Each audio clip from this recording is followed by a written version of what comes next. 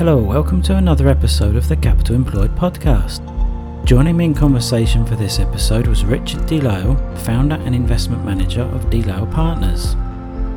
In this episode, Richard provides an overview of the VT DeLisle American Fund, which focuses on US small caps. He also talks about two companies in his portfolio that he is very bullish on. I really enjoyed listening to him, and I think you will too. Before we jump into this episode, do make sure to add your email to the Capital Employed email list. We will be publishing some exclusive interviews that will only be available to those on the list.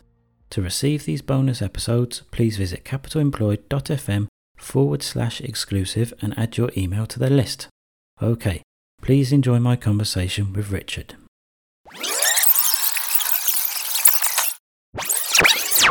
Hi Richard, thanks for coming on to the podcast. Hi John, thank you for inviting me. Can you provide an overview of the VT DeLisle American Fund and what is the investment style? Okay, so we've got a UCITS 3 type fund here called the VT DeLisle American Fund, which I started in 2005 to run alongside a pro bono fund I ran for Emmanuel College, Cambridge, which I've been running from 1996. So that's how long we've been going. And the investment style is I tried to position both these funds in the best asset class in the world, which is based on the very long-term data, and that is US small cap value. US is the best major market over 100 years, and small cap is an outperforming asset class, smaller the better, and value is the best investment style. So I sort of thought that we could combine all those and then we'd have the best of all worlds. The slight problem with that is that since 2006, value has been a badly underperforming investment style. And it might surprise people to know that even after 14 years of underperformance, it's still the best style in the very long term because the long-term data is so overwhelmingly powerful. We've stayed with small cap value throughout the bad years and doing some ducking and weaving. I'm pleased to say that our compound return over the last 10 years is 16.8% at the moment. So that means if you put £1 in at the time when we converted to a UCITS 3 in August 2010, it would now be £5.50. That beats the S&P. I'm told it beats any UK funds actually, but we're not really compared to that. When I say we've been plodding along in hard times, it's been making good money, but now I think I'm rather pleased you've caught me today, John, because I don't know if you know that the front page of the online FT today is telling us that small cap value has had its biggest explosive run in the last 6 months since 1943. And that's the sort of thing we really would expect coming off this pandemic low. And I'm pleased to say we're experiencing it. So we are rigidly stuck in small cap value. We will absolutely not be tempted away by any idea that our stocks are doing well, any idea that other people's stocks are doing badly. We've been the top fund in North America out of the 211 listed in the UK for the last few months now, which isn't a surprise because we're in small cap value. In March, for a few weeks, we were number one out of the 4,200 funds, which is all funds in the UK. This is trailing 1 year numbers. So we're very much in the zone and we're racing. But this is like an elastic band pinging back from an extreme undervaluation. I think it's worthwhile saying that by the time the vaccine came out, on November the 9th last year, value against growth was the most compressed it had been since 1904. In other words, the 14 years of underperformance of value had made value stocks the most compressed in more than 100 years against growth stocks. And I know that sort of statistic immediately gets everyone saying, what happened in 1904? That was the year that Standard Oil peaked, owning 90% of the US energy market, 90% of energy distribution in that year, and it was broken up shortly afterwards. So that was why growth was predominant in 1904. And interestingly enough, the argument mirrors today, because in the last few years, growth has been predominant also because of monopoly practices. The big tech get bigger because they've had a monopoly. Monopoly legislation is way behind. So, John, I'm digressing. I'm just saying that why our investment style has been out of favor. And the reason it's come back with a bang, value and small, does well in normal times. It does not do well when the economy is hitting a sudden recession. It does not do well when the economy is crawling along very slowly. And that has been the case for the last 14 years as interest rates have tended on down towards zero and the economy has been crawling along. We've had 2 savage recessions in 2008 and again last year. And these are the worst possible things for our asset class. And suddenly we've got US GNP, UK GNP, any GNP you like, in prospect for this year with the fastest growth since 1973.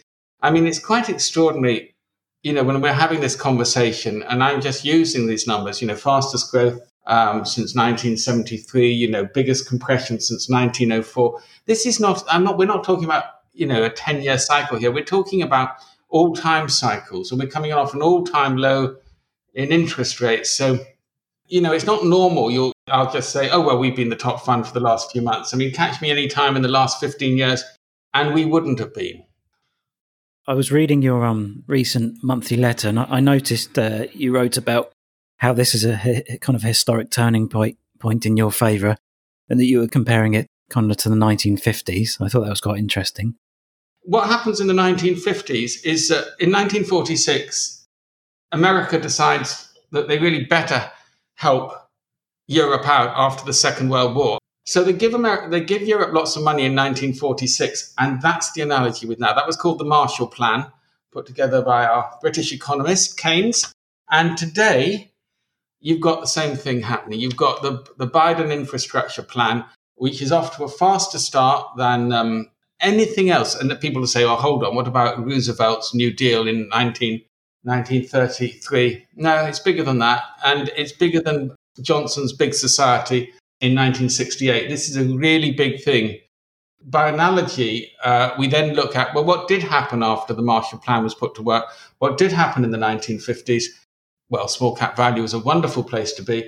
But what was happening was that Europe was being rebuilt. Industrial stocks were the outperforming group. It may come as no surprise that we have a good weighting in industrial stocks today. So coming back to the micro, what type of businesses do you like to invest in? What are the characteristics you look for? We look for anything that gives us a tailwind, basically. We've constructed the fund to be in the best asset class, and then there's loads of different things that predict future outperformance. Low beta is an outperforming asset class. Everyone knows that various types of insider buying are a good thing. The best things are the price to sales ratio. Various things give us a tailwind, so that helps. Then thematic investing gives us a tailwind. That's mainly based on demographics. So, for instance, everyone knows that, say, pets or cemeteries or coffee. These are things that have been growing in importance over time. Well, the pandemic speeded everything up, so we can look at the way these themes are evolving quickly. And again, that comes our way. One theme that we've been making a lot of money in recently is the great outdoors. This is a way of tapping into the millennials' desire for experience. So things like caravans, boats, anything to do with the wonderful outside world has been making us a lot of money. And that accelerated in the pandemic as we evolve, and these stocks have done very well. And we now draw by analogy to the roaring 20s, the 1920s, before we examine what will happen in our roaring 20s. We go into the 1920s to look at behavior coming out of the flu pandemic, coming out of the First World War, and you see a great desire for experience, and you can feel that in yourself, the need to feel alive again. Let's get outside, let's feel alive, let's get an experience. Now, these things are quite difficult to monetize in the market, but we have some ways of playing that. But overall, in answer to your question, the main thing that we look for is to combining all those factors together we look to be cheap. So a lot of people will say, well, I can't, that's all absolutely wonderful and you're going great and you've gone great. But the American market, S&P 500, it's 24 times trailing earnings, never been so expensive. I don't care.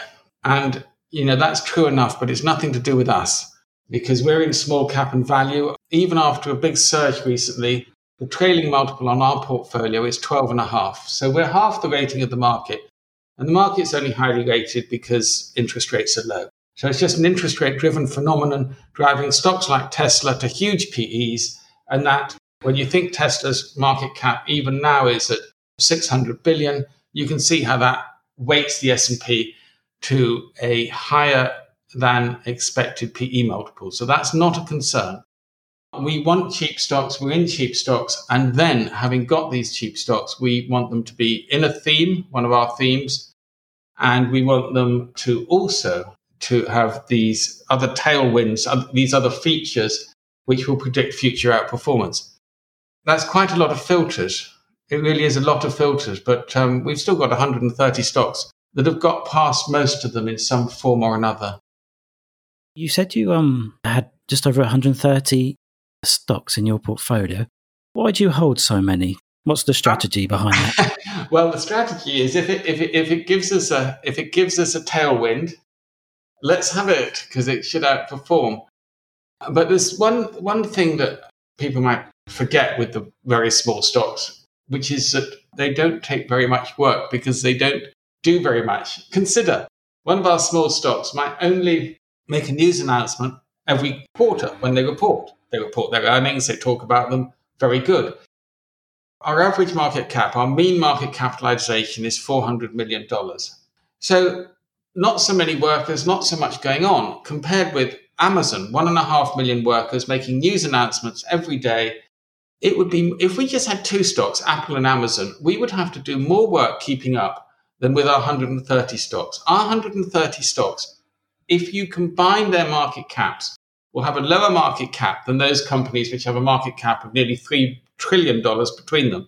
If you think about it, it makes sort of sense, really. Those two, the big companies are in the news every day, introducing new products, getting fined, our stocks are not. They're easy to follow. And if they do something, for instance, because I've been doing this more than 40 years, I sort of know them. And so if something happens, like if I see a stock that we don't own, which is in line with one of our themes, which is fairly cheap, and then I see the chief financial officer buying himself some shares, I don't need to know a lot about that company.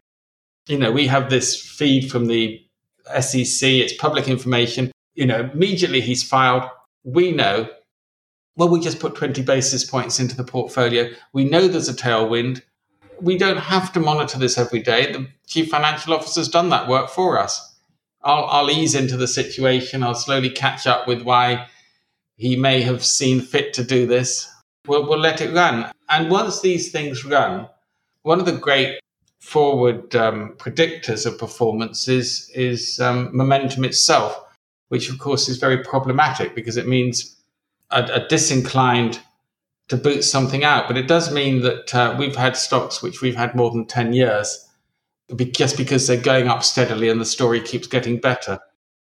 I think the thing to focus on here, John, is that the market cap of our portfolio is less than the market cap of someone that's just got a handful of the big stocks. If you could talk about a few of the stocks in your portfolio, your thesis for investing.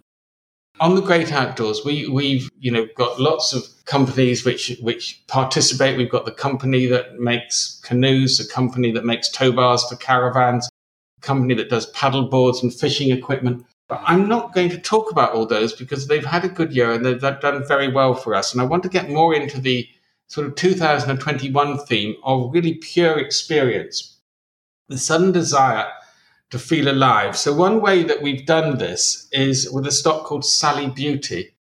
And Sally Beauty is the company you go to if you want to change your hair color.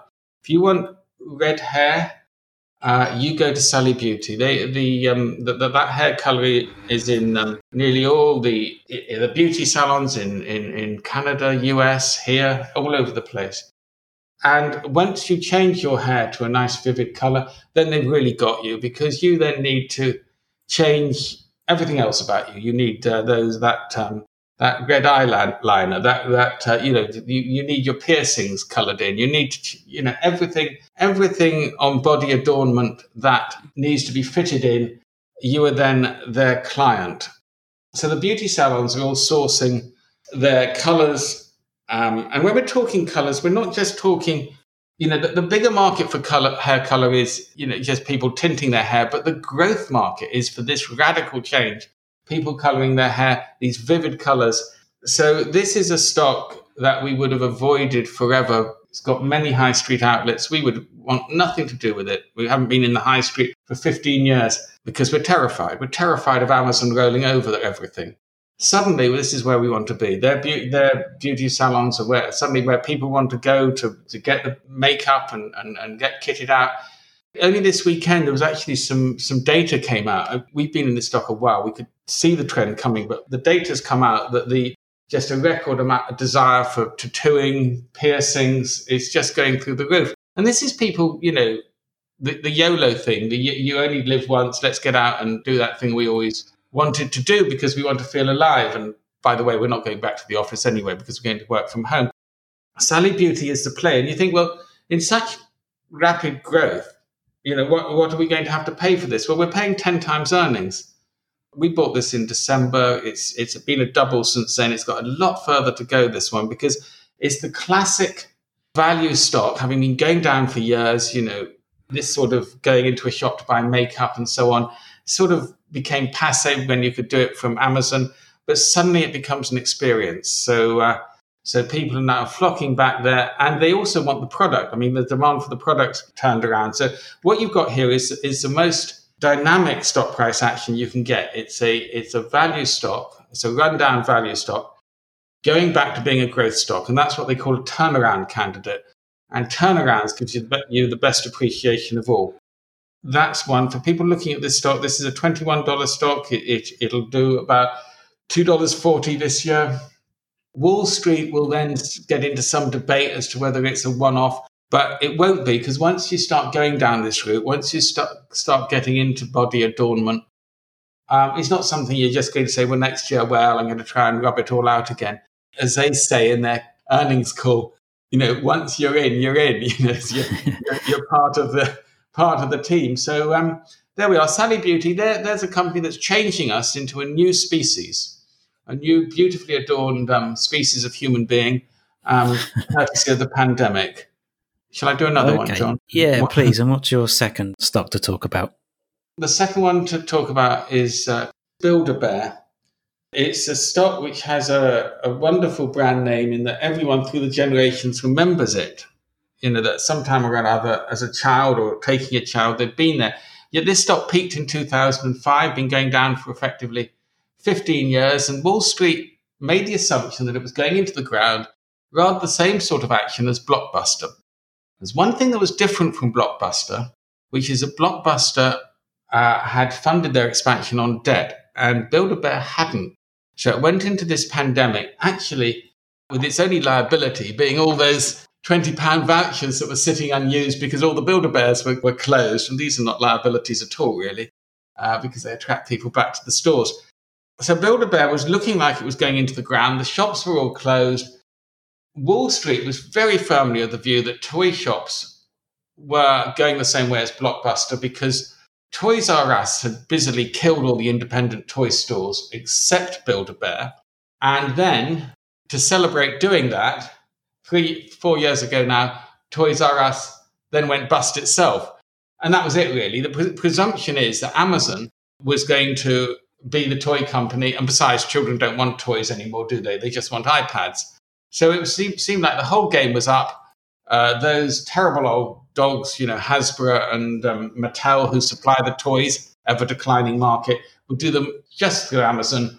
And the game was totally up for all the toy shops. So that was why Build-A-Bear was heading towards zero.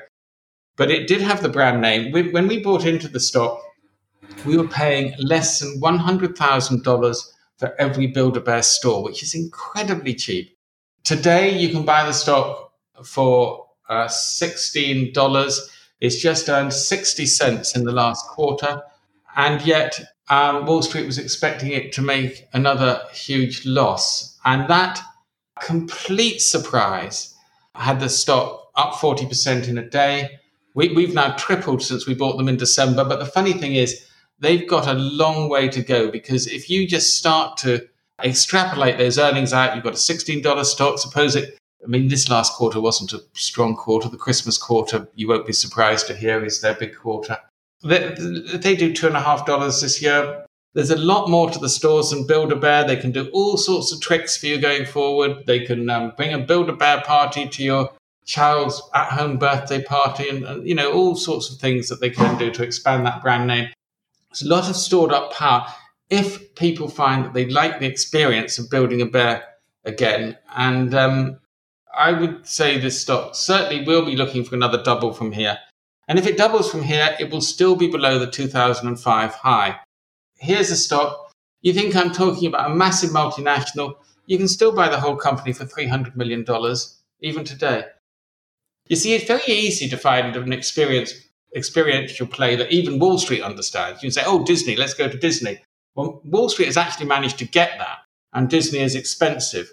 Build-A-Bear isn't, because Wall Street, America being a forward-looking country, young country, optimistic, always looking forward, is very bad at doing nostalgia. And with Build-A-Bear, you're essentially playing the experience of nostalgia. So Wall Street's completely missed it. Thanks for sharing those two companies. They both look very interesting. Is there a person, or perhaps a mentor, or even a book you've read that you feel it has made you a better investor?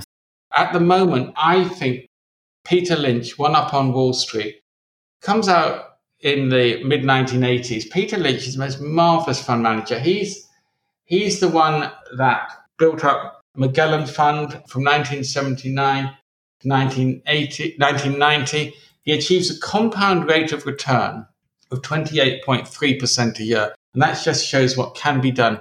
And he has a fair wind behind him in those years, because the type of investment he's doing, which is he's growth at a reasonable price. And that was the best environment for that.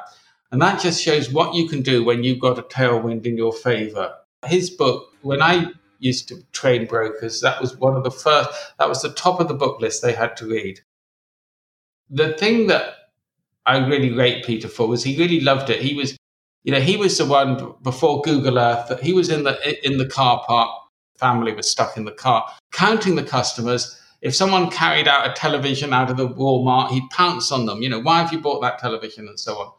That gave him leads that we can now do on the internet. That time is gone. I do all this stuff on, tracking down all this stuff on Google now. You can do all this. But he really pioneered this sort of investigative analysis, because what he was really saying is that the way to win in the stock market is if you can see the world in a year's time, you win. And therefore, he's giving himself clues as to what's coming by this sort of investigative work. And if you read One Up on Wall Street, the marvelous thing about that book is it makes it sound easy. So that was always the first book I got people to read. Balance sheet, here's how you read a balance sheet. 2 pages. That's all he needed. He was running billions and billions. And all the CFAs have done all their work. They don't need it on Wall Street. It gives you confidence. So where can listeners go to find out more about you? We've got a website. If you just Google Delisle Partners, then we come up. That's our webpage. Okay, Richard, that's fantastic. Yeah, thanks so much for coming onto the podcast. It's been a pleasure to listen to you. Thank you very much for having me, John.